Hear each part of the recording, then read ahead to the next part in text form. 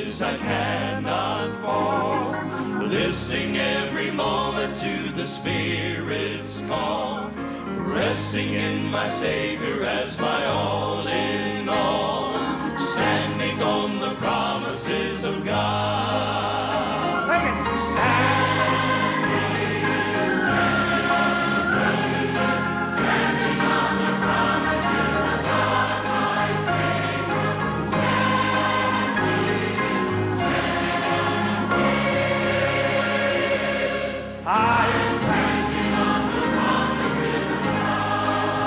Sing the chorus.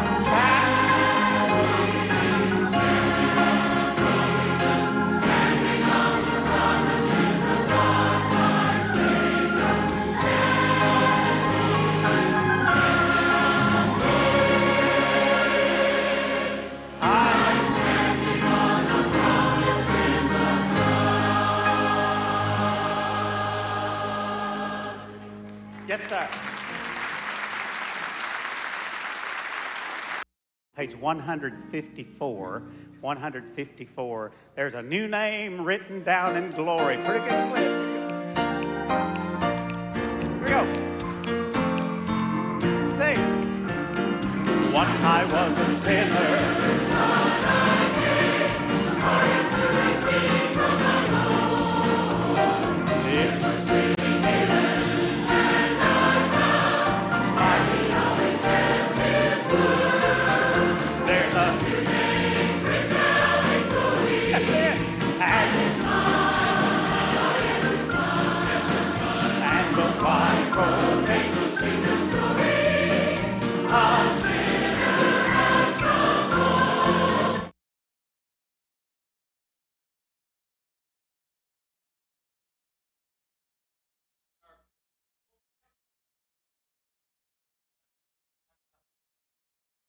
Around us, and people said, I want to take the COVID and take it home with me and share it with family and friends, but we're doing well. People that are so far, everybody's just kind of feeling under the weather and nothing serious. Do you want to pray for Harry Mills? He's the only one I know that I would be concerned about right now, so pray for Brother Harry.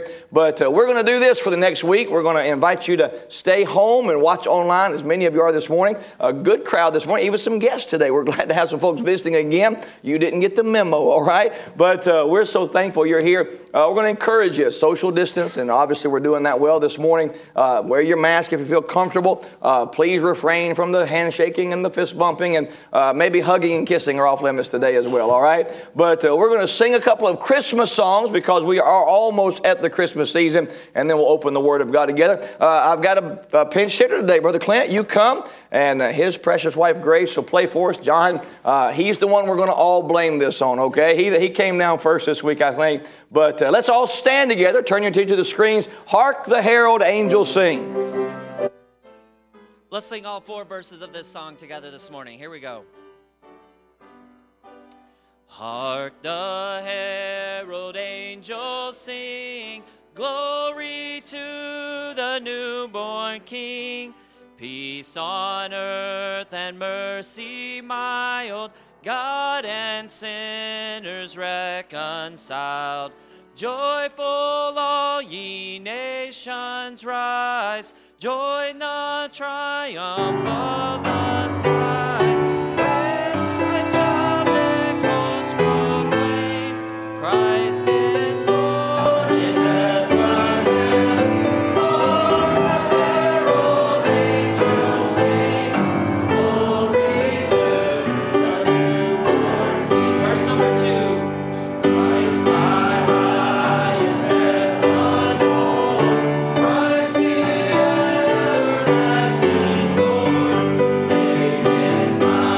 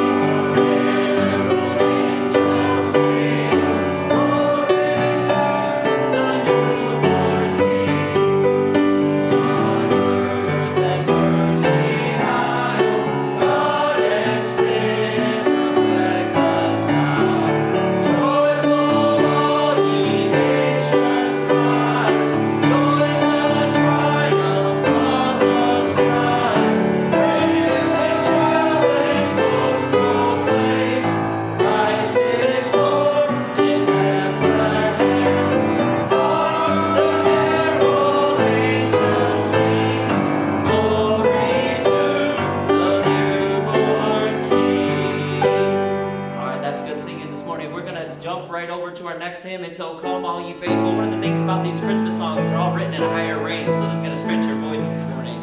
"Oh Come All Ye Faithful."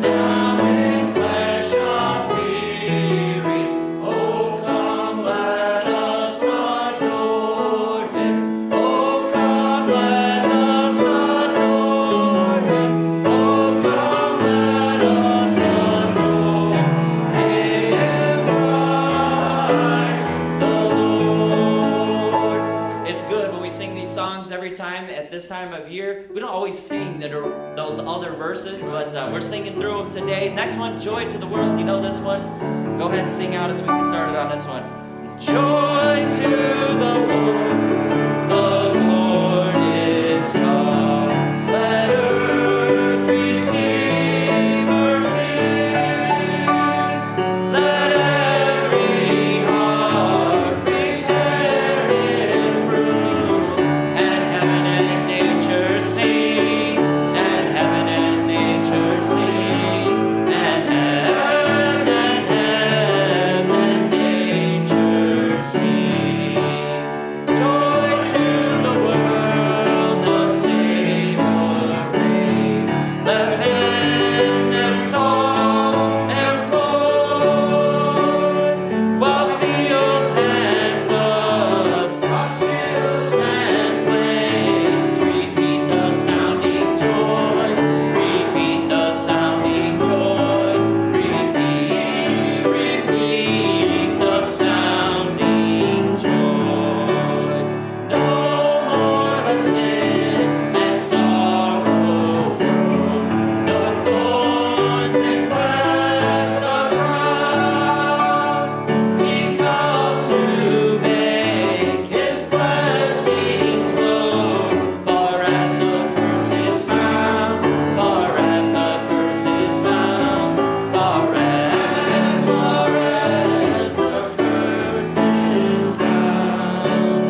He rules the world with truth and grace, and makes the nations prove the glories of His righteousness, and wonders of His love, and wonders of His love, and wonders of His love. You may be seated. Thank you this morning.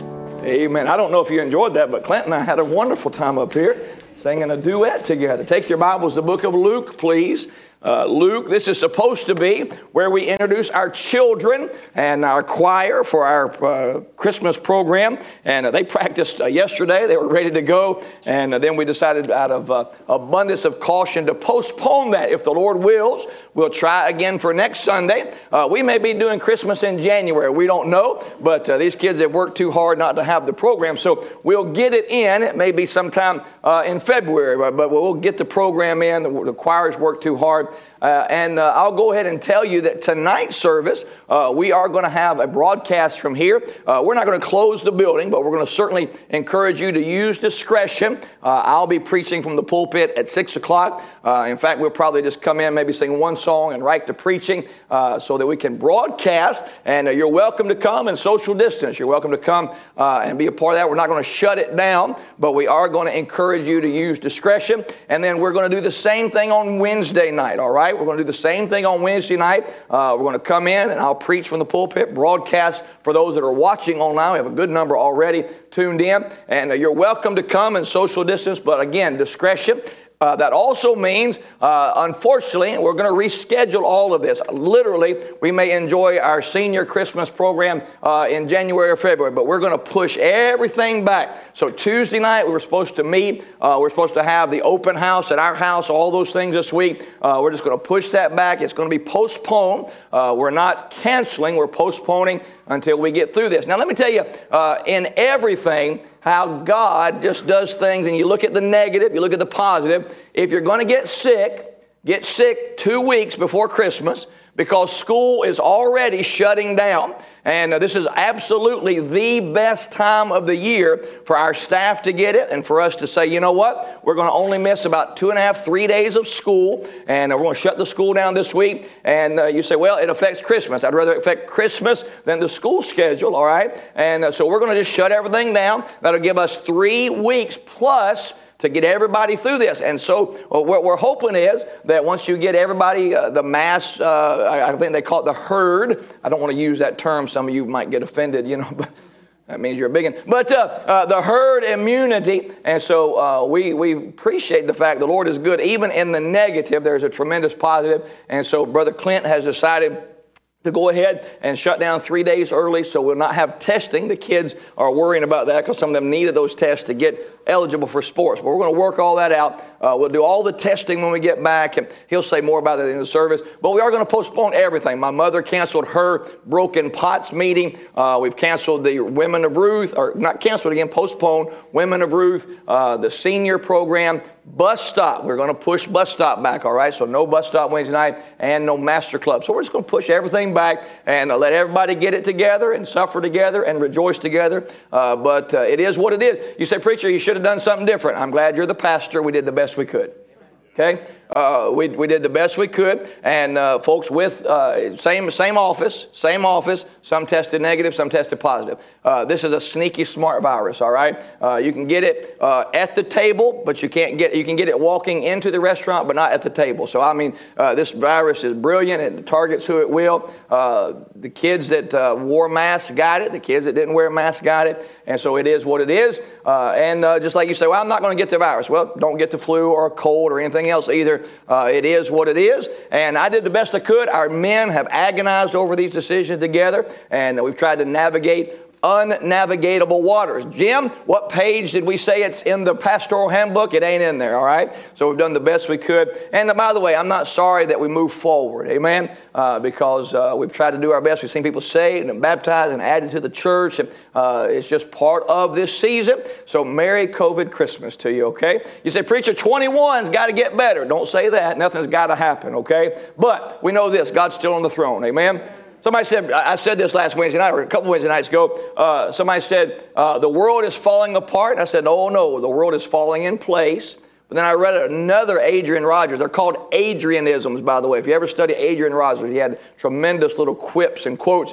Another Adrianism that has just been a help to me. What's this world coming to? And Adrian Rogers answered the question, this world is coming to Jesus one way or the other. Amen? And so we're getting closer and closer and closer by the day. And you know what? To be honest, I'm excited. Now, I don't know if you noticed, But the property's different from this time last week, all right?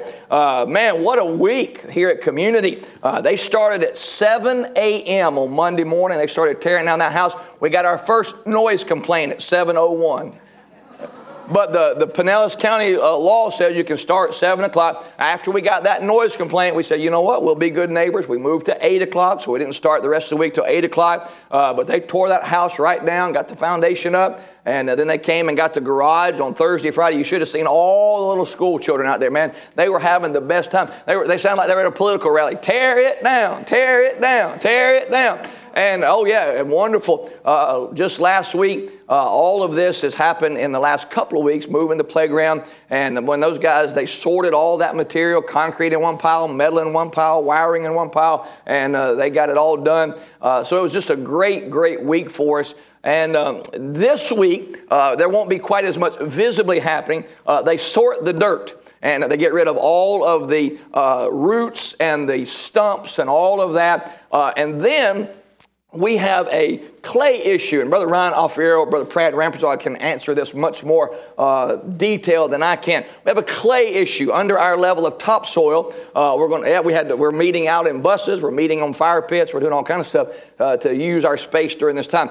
But they got to clear off the first level, get down to where this clay issue is, and then we rebuild. So it's a removal and then a rebuild, and then they'll start the pad work and the foundation work. Brother Nick, do we have that quick video of the building? That's the funnest part, the fast motion building. I wish that building programs took this much time. In reality, it takes a year to build it. It takes less than 2 hours to tear it all down. It was amazing. That house went down pretty quickly. Do we have that? Can you show that? This is fun to watch. This is how quickly things happen. Now that's not in real time, obviously, you know.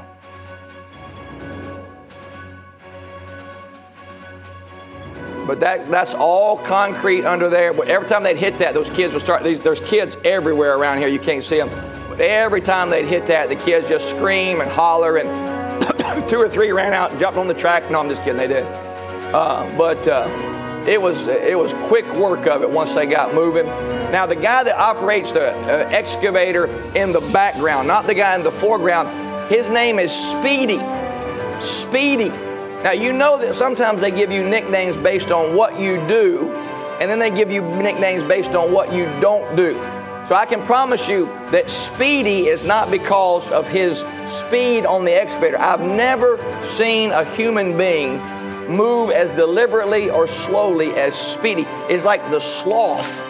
It's like the sloth in that movie. I mean, he just would position that and then knock a tree down, and then he'd come over here and move something around. And the builder said that he's worked with him on many jobs. He's a tremendous excavator, but Speedy is because of the opposite of his nature. But we had so much fun watching that, and the kids were so excited. And every day you come in and see something else. So if you want to, you're welcome to go up there and take some pictures, take a good look and see. And then next week they'll get rolling again. And then last thing I'll say is next Sunday is our Christmas offering, and that's going to missions this year because someone wrote the check for our building program, and they covered our goal number. They said, I'll meet the goal for the building program of $75,000 if you'll take an offering and put it toward missions and iOS. Of course, we're trying to have that Home for Christmas program. We're trying to build the permanent home there, and then also the big roof project and all of that going on. So next Sunday, let's be sacrificial, be Christmas in our Christmas giving, our Christmas offering. And then, of course, if you haven't turned in your Jabez commitment yet, make sure you turn that in. We mailed out, you got them now or you'll get them Monday, Tuesday. We mailed out to many of you watching. You didn't get a commitment card because you're not coming to the live services, but we sent out commitment cards. Please send those back in so that we can turn that in and have an accounting of our Jabez giving. Now I want you to begin reading Luke chapter number 1. This, by the way, this message is supposed to come right after the kids program, Outstanding in their field. And so I took some time out of our discipleship series because of the program. And so I didn't want to change the message. I'm going to continue the theme again next week. We'll preach again another Christmas message if the program continues on as we hope. But the next couple of weeks probably we'll look at this season and just a couple of things the Lord did specifically for me this week. Now, verse number 12, Luke chapter 1, verse number 12. The Bible says, and when Zacharias saw him, he was troubled, and fear fell upon him. But the angel said unto him, what's the next two words? Fear not. But the angel said unto him, fear not, Zacharias, for thy prayer is heard, and thy wife Elizabeth shall bear thee a son, and thou shalt call his name John. Now, I want you to go down to verse number 29. Luke chapter 1, look at verse number 29. And when she saw him, now this is Mary, this is at the annunciation of the birth of Christ. And when she saw him, she was troubled at his saying, and cast in her mind what manner of salutation this should be. And the angel said unto her, what's the next words? Fear not.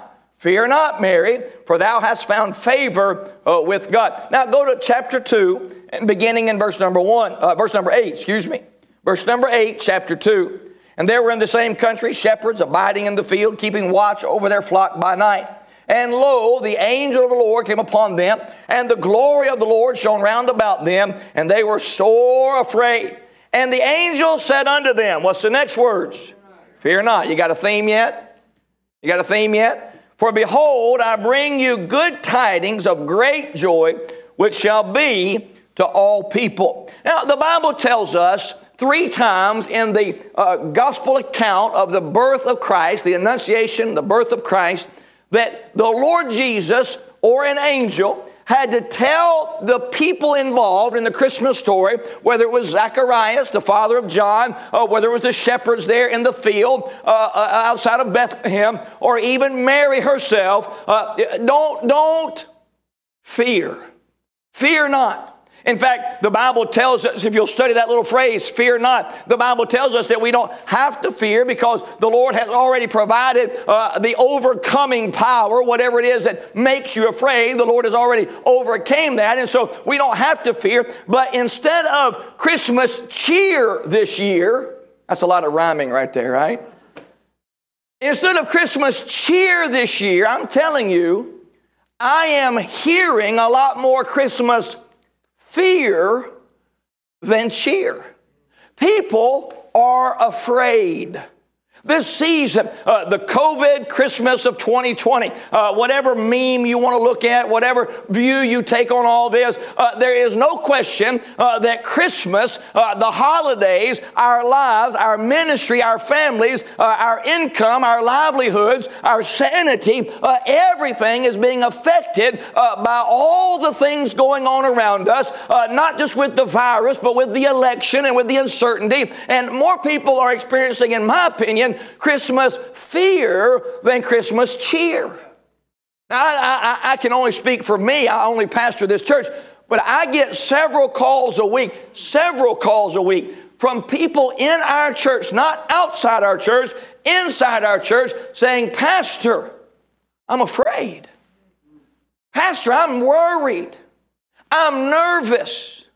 And instead of enjoying the birth of Christ and enjoying the season of family, we're scared to death to get together, and we're scared to death to see one another because, my goodness, we could give each other the virus, or we could be in quarantine, or whatever. The list is on and on. And it seems like to me that the spirit of fear, the spirit of Christmas fear, is really overwhelming the Christmas cheer. I was thinking about that all week. I read a post this week by, I don't know him, but I follow him. He's a good writer. He kind of addressed some of this, and I got to thinking how true some of these statements are. What is the source of fear? Can anybody tell me a Bible reference that would tell us where the source of fear comes from? The Bible says, for the Lord has not given us the spirit of fear. So if the Lord has not given us the spirit of fear, where does the spirit of fear come from? Comes from Satan, comes from our flesh, comes from us. And so when we start talking about reasons why we're afraid, it's not the Lord saying, I want you to be fearful. In fact, 3 times he says, fear not, fear not, fear not. Don't be anxious. Be careful for nothing, the Bible says. Don't worry about anything. One Bible writer said this, don't worry, be happy. Okay, you didn't get that. That was terrible. Shoom. You see that? It was shoom. You'll get that tomorrow. You'll be like, oh, that was a song a few years ago. No. No, the Bible says don't fear. Fear not. Remember a few years ago, there was bumper stickers and window window clings that said, ain't scared. Ain't scared. That was a Southern thing. Ain't afraid of nothing. Well, it's interesting. You don't see as many of those anymore. See a lot of fear. Why do people fear? Why do Christians fear? I'll say this, and I'm going to hasten to get into the text and get into the message and the text this morning. Think this thought through with me. If Christians are experiencing fear, what is in the heart and mind of a lost person? If Christians are this worried and uptight and nervous, could you imagine going through all of this not knowing Christ as your Savior? Not having a biblical foundation to base these on. These little Adrianisms I've given you over the last few weeks. Hey, listen, things aren't falling apart. They're falling in place. What's this world coming to? It's coming to Jesus. Where do we get that? From our knowledge of the Word of God. These things must happen, the Bible said. Nothing that's happening, it should surprise the believer. There must be chaos before the Antichrist comes, because the Antichrist is the fixer of chaos. And so we understand that the world must wax worse and worse. Things must come apart before they come together. And so the child of God takes comfort in these things. Hey, the Bible prophesied that this would happen and that would happen. And really, you can say a lot of things, but now Jerusalem, under this administration, Jerusalem is now the capital of Israel, the recognized place that business should take place. That is just another of a lot of different Bible prophecies falling into place. That's happened just in the last couple of years. Let me give you four. I believe it's four. Let me double check. Four, yes. 4 thoughts on this Christmas fear. Number one, fear comes from not being ready for the future. Fear comes from not being ready for the future. The Bible says this, Hebrews chapter 9, verse 27. All of you know this verse, whether you understand the reference or not, or can recollect the reference or not. Everybody understands this verse. You hear it quoted all the time. The Bible says, and it is appointed unto men once to die. Everybody understand that? And then the part that we leave off is that last part, because we understand there is appointment to death. Nobody escapes death. Nobody gets out. I know that you think you can cryogenically freeze yourself. Or I saw this week that one therapist, Deepak, what's his name? Deepak.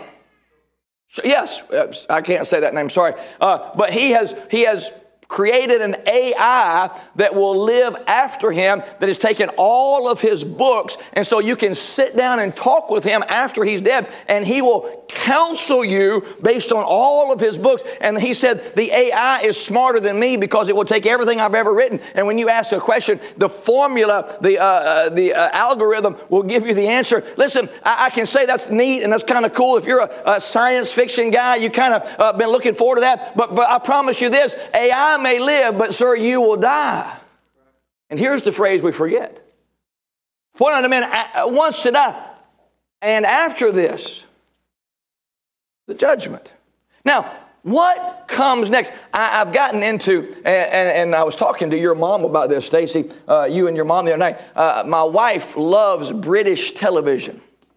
And so we have gotten to where we watch, I don't know what's happening to us, but we watch a lot of the British television, and we watch a couple of shows about detectives in Britain and different things. And the overwhelming thought of a couple of these shows is completely atheistic or agnostic in their thinking. It's based, the one that we watch the most is based in Oxford, England, which is, of course, the school of the highest learning perhaps in the world. Oxford, Cambridge, that type person. It's where they asked me to come, but I said no. Atheistic, agnostic. Here's the problem when you say there is no God. I don't believe in God, and yet the Bible says in Romans chapter 1 that they are without excuse. Because the Bible declares that in man's conscience and because of creation, there is someone, the God of heaven, who is saying there's more than just annihilation.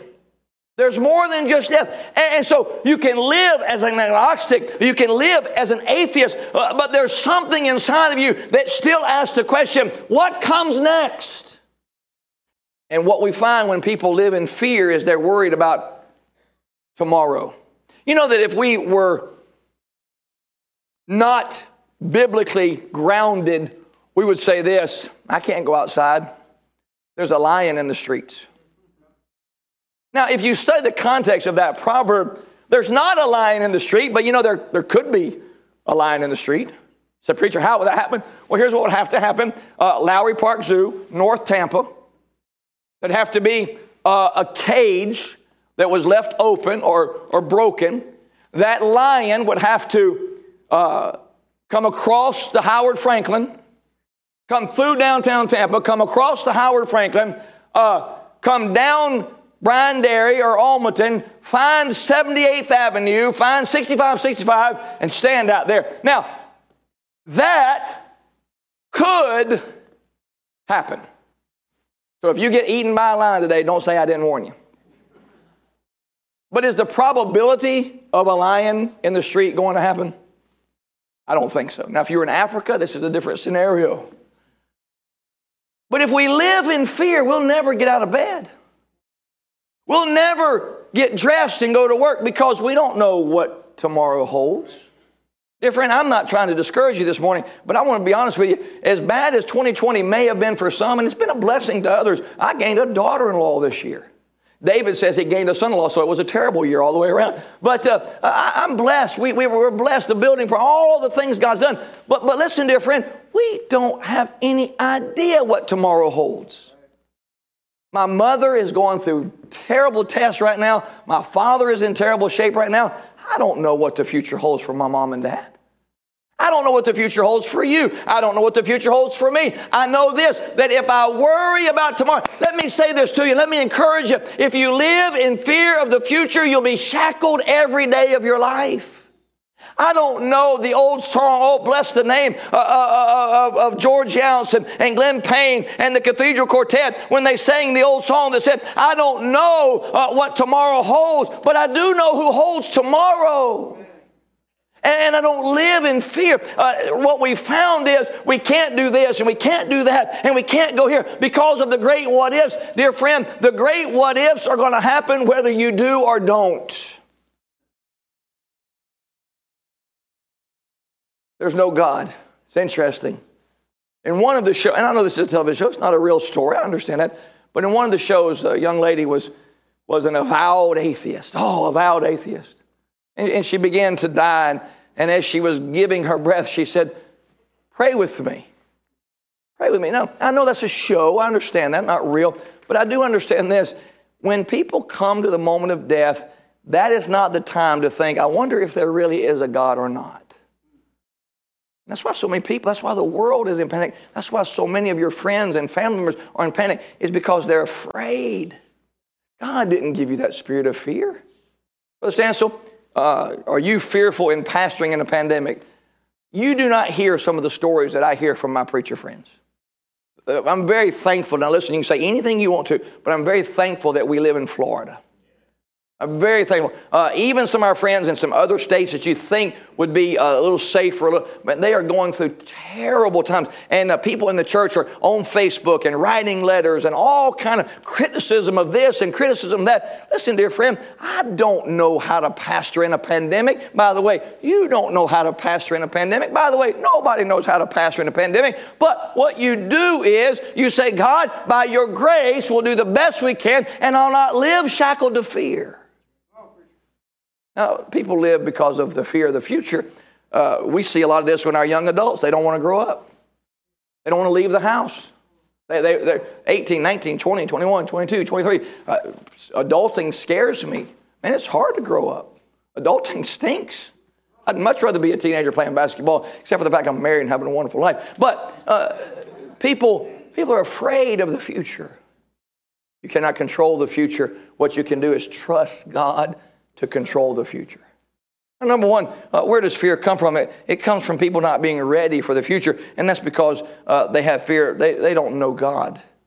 They have no relationship with Christ.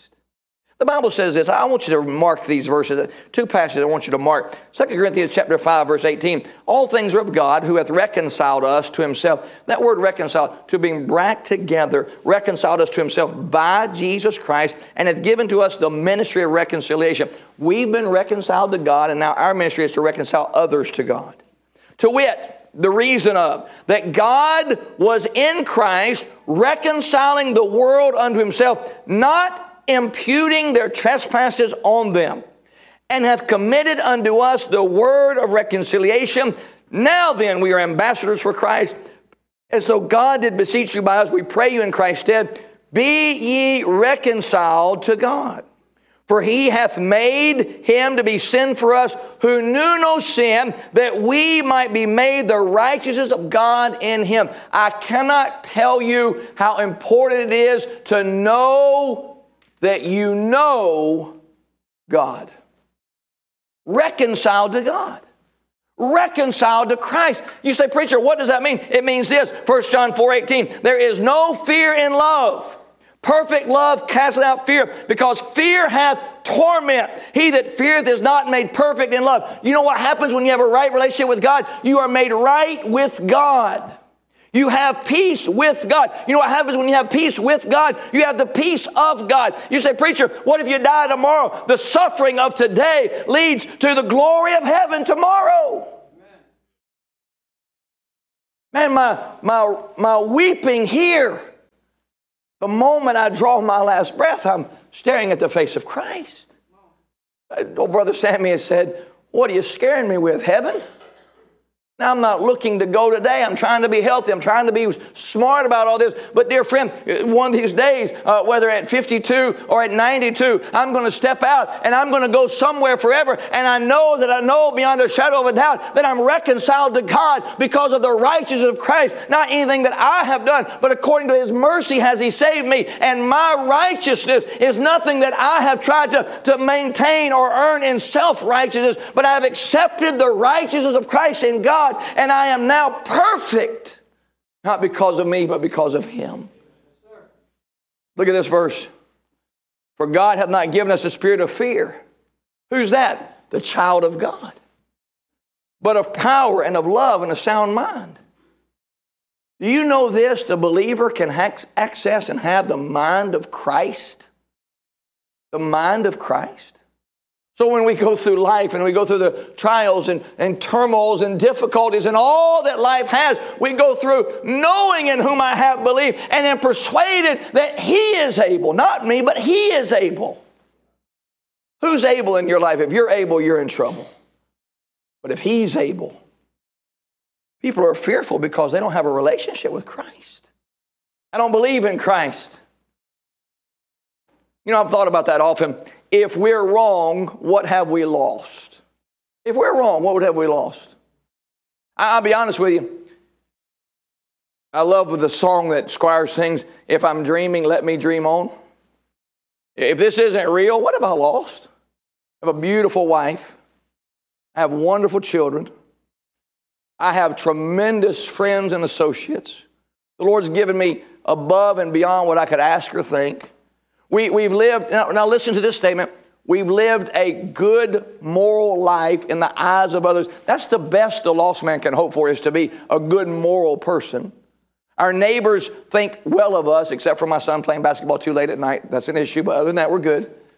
Our neighbors think well of us. Our reputation is good. When I die, somebody will say, well, that was a good man, prayerful. I'm not murdering or robbing or stealing. I'm not violating.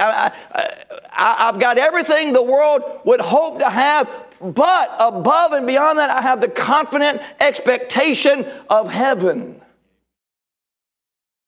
If we're wrong, we've lost nothing. If they're wrong, they've lost everything. We have the best of both worlds. And God said, I've come to give you life. That's the life of eternal life. But he said, I've also come to give you abundant life. That's the life of blessing on this earth. Dear friend, you can have heaven and this, but you can't have this in heaven without Christ. Fear comes from not having a relationship with Christ. Fear comes from not being ready for the future.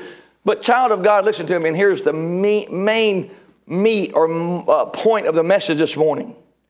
Fear comes from not resting in Christ. Now, most of us this morning, I don't know all your testimonies, and I certainly don't know all that will be watching, but many of us would say, preacher, I know in whom I have believed. I know my relationship with Christ by faith, salvation by grace through faith, not of myself, not of works, it is the gift of God, lest any man should boast. But here's what happens. We don't rest. We don't trust him. We trust Him for our eternal life, but oh boy, this temporal life seems to be a problem for some of us. The Bible says in Matthew chapter 6, therefore I say unto you, take no thought for your, what's the next word? Life. Take no thought for your life. That doesn't mean live recklessly. It just means don't worry. Don't worry about your day-to-day things. Take no thought for your life, what ye shall eat or what ye shall drink, nor yet for your body what ye shall put on. Is not life more than meat, what you eat? The body more than raiment, what you wear? Behold the fowls of the air, for they sow not, neither do they reap, nor gather into barns. Yet your heavenly Father feedeth them.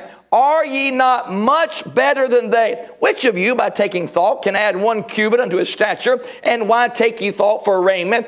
Consider the lilies of the field, how they grow. They toil not, neither do they spin. And yet I say unto you that even Solomon in all of his glory was not arrayed like one of these. Wherefore, because of that, if God so clothe the grass of the field, which today is and tomorrow is cast into the oven, shall he not much more clothe you, O ye of little faith? Therefore, take no thought, saying, what shall we eat, or what shall we drink, or wherewithal shall we be clothed? For after all these things do the Gentiles or the lost seek. For your heavenly Father knoweth that ye have need of all these things. But seek ye first the kingdom of God and His righteousness, and all these things shall be added unto you. Take therefore no thought for the morrow shall take thought for the thing of itself. Sufficient unto the day is the evil thereof. Here's the bottom line. You can worry and worry and worry, or you can rest and rest and rest.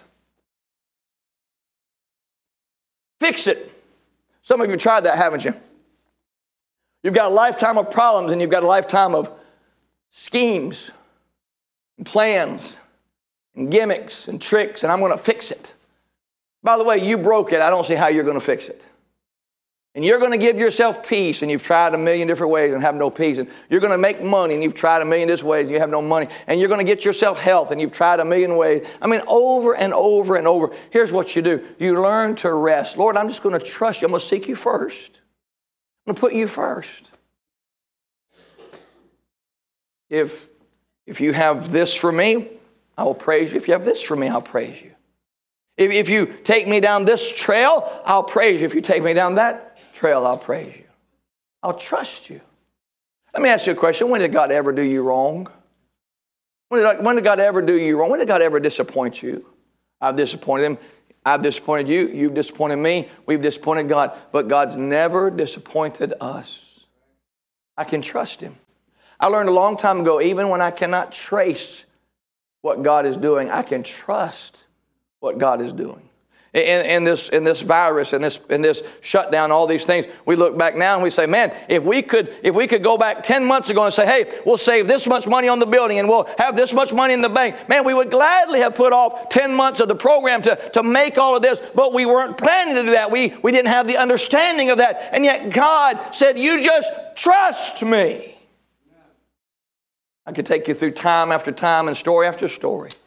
When my wife and I left Tennessee, we didn't want to leave Tennessee. When we left Tennessee to go to Michigan, we had no idea what God was doing. Why in the world would we go to Pontiac, Michigan? Why would we go to a church on the downgrade? Why would we go to a school that was dying and on life support? None of those things made human sense. And yet in God's divine providence, every bit of that was the perfect will of God for my wife and I. Now, that's not the will of God for you, and that wasn't the will of God for your family, but that was the will of God for my wife and I. And God used that. Why? Because God orders the steps of His children. And He knows what's best for you. The preacher, what if I get the report? You get the report. We began to find out people were ill on Tuesday, Wednesday, and I'm like, what are we going to do? Somewhere in that, I said, Lord, what am I going to do? He said, there's not much you can do, is there? Stop. Don't get sick. Please. Paul called. I'm sorry, preacher. Why are you sorry? I tested positive. Wicked Paul. Wicked. Paul hates our church. Paul hates Christmas. Paul hates babies. Paul hates children. Paul hates old people. Paul, why are you apologizing? You got sick? You didn't go out and say, let me lick a Chinese doorknob. I mean, you got sick. It happened. Nothing. Look, the Lord did something in my heart along these last few days. Navigate the waters. I can't control the waters. I can just navigate the waters. All right, Lord, you're blowing this way. I don't understand it, but I'll let the wind blow. Rest. You're not going to figure all this out. If you're trying to figure all this out, this is the wrong year to try to figure everything out. If you're trying to live on your 2020 vision, you need to just stop. Lord, I'm just going to trust you. You know that God does things above what we can ask or think in the weirdest, most unusual ways possible, because only then does He get all of the glory, and we can say, this wasn't my thought or plan, but man, look what only God could do. I'm going to rest Him. Lastly, let me give this fourth truth, and we'll be done. Have you ever thought how really involved your Heavenly Father is in your day-to-day life? If we're resting in Him, we're recognizing, we're realizing how involved He is in our day-to-day life. That's number 4 on the screen. Is it on there? Here we go. He established your days before you were born. You know that? Your life is playing out exactly as God said it would. Psalm 139, the Bible says, for thou hast possessed my reins. Thou hast covered me from my mother's womb. I will praise thee, for I am fearfully and wonderfully made. Marvelous are thy works, and that my soul knoweth right well. My substance was not hid from thee. When I was made in secret and curiously wrought in the lowest parts of the earth, thine eyes did see my substance, yet being unperfect in all thy book, all my members were written, which in continuance were fashioned, when as yet there was none of them. You know that God's known you from long before you were formed in your mother's womb. God is completely involved in your life. You say, well, my life's a mess. Sometimes consequences of decisions. But even in our failures, do you know that God was ahead of us in that? God considered you and what you would do when He established your days. Number 2, He's so involved in your life, He numbers the hair of your head. Now that's a silly thing for some, because we're like, oh, who cares about the number of hair on our head? John Allen cares, by the way, just so you know. But Bill Martin cares. Some others care. But that just tells me this. God is so involved in the minutest of details. He doesn't know your beard. Other than that, everything else is good, okay? That big a beard, God would say, let it go. But listen, watch me. You ever heard somebody say this? Man, I prayed for some silly... Anybody ever prayed for silly things? My wife, when she was pregnant, she'd say... This was back before they had those barbecue spots where you can park. Now, have y'all seen those barbecue grills where... Well, it was actually a lady pregnant, where you can park at some stores if you're pregnant. I've been parking there for years. But when my wife was pregnant with the kids, and Valerie had big babies, you know, and she'd say, Lord, could you give me a spot near the front? You say, I would not bother God with such a simple request. You know, the Lord delights in His children, even in the minute, small details of life. So, well, God didn't answer that. Don't tell my wife. She rejoiced a bunch of times over spaces that miraculously came available. You say, well, God don't care about your dog. People pray requests for dogs and cats. Now, listen, cats, no. God does not care about cats whatsoever. There's a reason that cats are identified with the other place, okay? But Disney and the Bible say all dogs go to heaven. Listen, I would not ever not ask God, even if you think it seems trivial and small, because He's involved in the minutest, smallest matters of your life. Do you know that God is weaving together and working together all things? Romans 8:28, we know that all things work together for good to them that love God. Now listen, you got some conditions here. You got to love God, and you got to have those who are called according to His purpose. Can't live out of the will of God and expect the blessing of God. But when you're seeking God and loving God and serving God as best you know how, you know that God is weaving a perfect masterpiece of your life. This is the life verse. Many of you know this story. This is the life verse of Dr. Robertson, Lee Robertson, the great pastor of Highland Park Baptist Church, the founder of Tennessee Temple Universities and Schools. And this life verse was given him at the death of his baby daughter, Joy. You say, preacher, that's awful. From that, Dr. Robertson claimed Romans 8:28 and encouraged his church and led his church into the establishing of Camp Joy, which for over 50-something years has won boys and girls to Christ and done tremendous work. You say, out of the ashes of pain came this wonderful blessing. Why? Because even in the negatives of our life, God is weaving a masterpiece. But my decisions, sometimes your greatest faults and failures are things God can use to help others in the future. Don't waste your suffering. Don't waste your sacrifice. And then lastly, He will welcome you into His presence. You say, well, what does that mean? It means for me to live Christ. To die is gain. Paul always lived with this internal struggle. I got to stay here and work. You need me to come work. But I don't want to be here and work. I want to go to heaven. I want to see the Lord.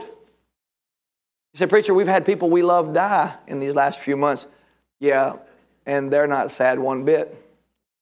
My wife's uncle John, he wouldn't come back for all the requests you could make because he's in the presence of the Lord. Now, we hurt and we mourn, I understand that. But listen, the moment we step out of this life, we have the promise that when we say goodbye on this side, we say hello on yonder side. And that comforts me. That comforts me. To be absent from this body, to be present with our Lord. Let not your heart be troubled, John said. You believe in God, believe also in me, in my Father's house. The preacher, I don't believe that. You don't believe the Bible then. Because Jesus said, I go to prepare a place for you, that where I am, there you may be also. If you can't believe heaven, you can't believe anything else about the Bible. Because God's promised us a place. For who? For everybody? No, for those that have put their trust in Him. And so I'm taking great comfort. You say, preacher, Christmas is going to be different this year. Yeah.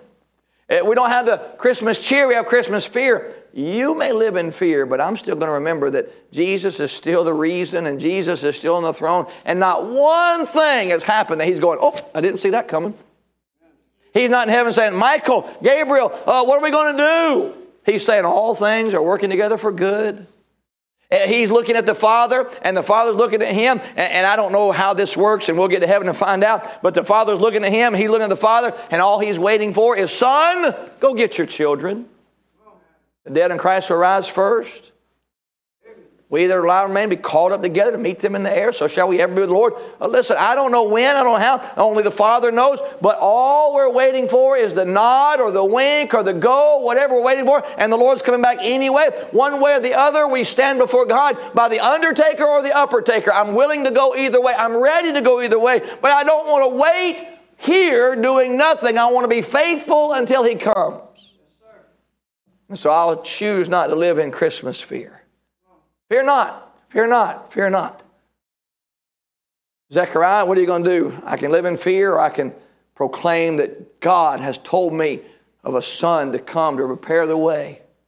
Shepherds, what are you going to do? We can run away, or we can run and tell everybody what we've just seen.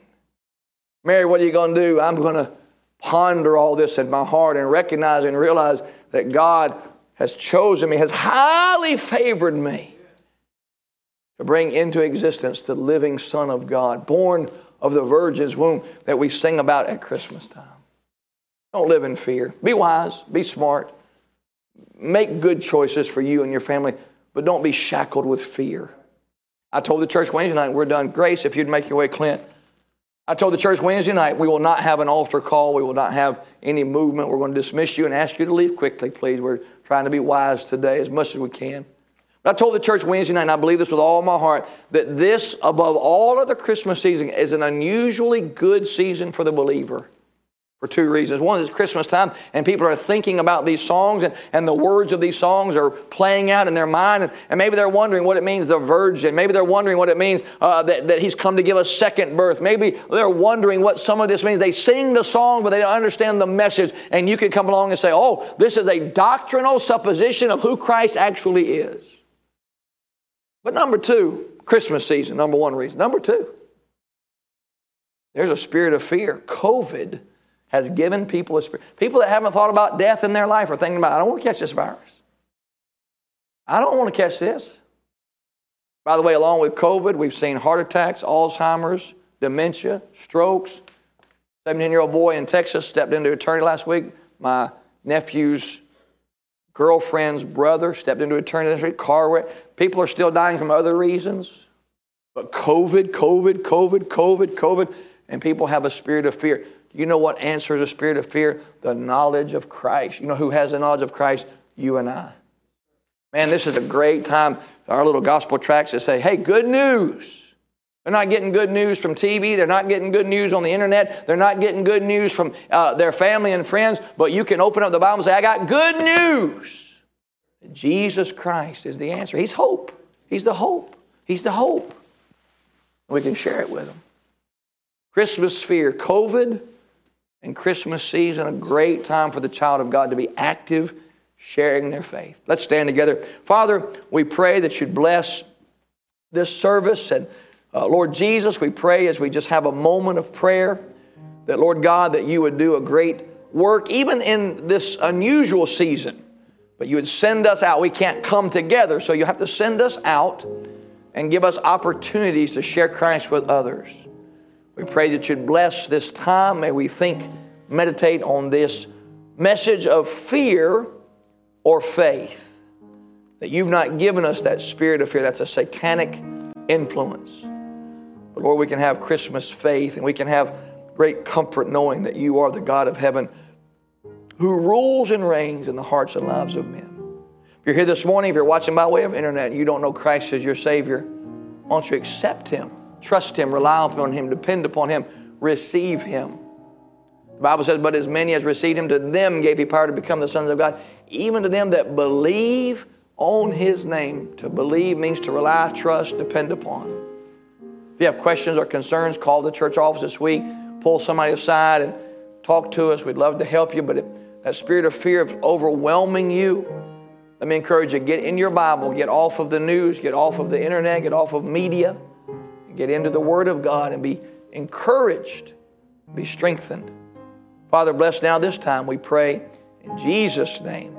Amen. Amen. You just real quick, you may be seated. I'm going to ask Brother Clint to come make the school announcement, and then I'll come and again make the church announcement. The offering this morning is going to be a little different. There is an offering box in the back. If you have your offering, your tithes, your offering, if you have a Jabez offering or you have a missions offering, just drop that in the offering box in the back. Or go online, the church website, the church app. You can give to all. You can give in all those different manners and be faithful in that. Next week, of course, the iOS Christmas offering, we can give online for that as well, or you can send it in, text, write, call, what have you. So we're going to do that different. Brother Pratt and Brother Joe will show you where that is. If you have any questions, I'm going to ask Brother Clint to come and give us a couple of different things. We have the school announcement, and then we have a sports announcement. He'll give that, and then I'll give the last announcements, and we'll be dismissed this morning. I've got a couple announcements concerning Community Christian Academy. The first one is that school is out, and the students could not be more happy. They were literally saved by the bell because this week was midterms and all of that. So what we're doing in regards to that is we're just simply bumping everything back to the week that we return in January 5th, and we're just going to pick up where we left off. We don't have to add any days or anything like that. There were a few other days that were built into the calendar just after Easter, so we'll take advantage of those, and we don't have to do anything in regards to that. The second announcement is for our basketball teams. Our JV and varsity basketball teams have been planning a trip this coming weekend up to Georgia to play basketball. We are still going to try to do that. There's a lot of moving parts involved in that, but we've sent out a letter to them. But just so you know, it involves they have to have a rapid test done 2 times this week, and everybody that's going, both players and chaperones, have to test negative. So when we go up there, we can be sure that we're not taking any illnesses with us. I was asked also to give one announcement concerning bus stop. There will be no bus stop meeting after the AM service, those of you that are involved in that ministry. And then one last announcement concerning Community Christian Academy, January, all the way next year, right? January 22nd will be our school play. This year we are putting on our rendition of The Hiding Place. You might have read that book by Corrie ten Boom. And every one of our 7th through 12th graders is participating in some way in that play. That's a Friday evening, January 22nd. And we wanted to start alerting you to the fact of that coming up. We want to invite you all to come and be a part of that evening. Our high schoolers will be selling tickets to that, and that's something that they do as a fundraiser for a trip that we take towards the end of the year. So they'll probably be contacting you. A high school student might be coming to you and selling you a ticket for that event. So that's January 22nd. It's the hiding place. It's Stacy Earle's been working with us and Sarah Courtright, and so far it's coming together. It's going to be awesome. It's emotional. It's dramatic. Got to come be a part of that event. How many of you read The Hiding Place? You read that? Oh my word, what a book! I remember as just a boy reading that and just being so moved by that. If you've heard of Anne Frank, she's another one that kind of hidden. But Corrie ten Boom, her faith, her testimony, her ministry after the war, tremendous. So I'm excited about that, and that'll be fun, and we'll be looking forward to that. Now, let me make these announcements. Linda Holtzclaw was scheduled for surgery in the morning, and some of you signed up for the meal train. So if you're watching online, make sure we take a note of this. You were scheduled for the meal train for her and John's sister, or her sister, excuse me. That surgery is being postponed 1 week. They've decided to postpone that 1 week. So if you're signed up for that meal train, just 7 days from now, it'll just be John and Linda. The sister will be going back. So please, if you take note of that, if you signed up. And then also now, no broken pots, no Women of Ruth, no senior Christmas at Harold Seltzer's, no pastor's open house, no bus stop, and no Master Club this week. And next Sunday, 9 o'clock, 10 o'clock, we're going to plan to move forward again and see how we're doing there. And if we can, we'll have the program. If not, we'll push it off another week or so. But we just want everybody to be good. Again, tonight, we're not going to close the doors, but we will take thermometer checks coming in. And you're welcome to social distance. We'll be online 6 o'clock. One song, right to preaching tonight. And then the same on Wednesday night. And this is just the best time of year for this to happen. A lot of folks are already shutting down because of the school year, so we praise the Lord. But if we're going to get it, we get it now and not earlier in the year. That would have been a little bit harder to work around, but the holiday season is already a time when people disconnect a little bit anyway. So this is actually the best time of year for us to get it and pass it through and get over it and move forward. So we can wait for 21, whatever the disease of the next year is going to be, all right? So we're looking for that. Let's stand. I'm going to encourage you. Drop your offering in, exit the doors, pick up your children. Really would ask you not to hang out this morning. God bless you. I love you. Miss Grace, give us some traveling music, please.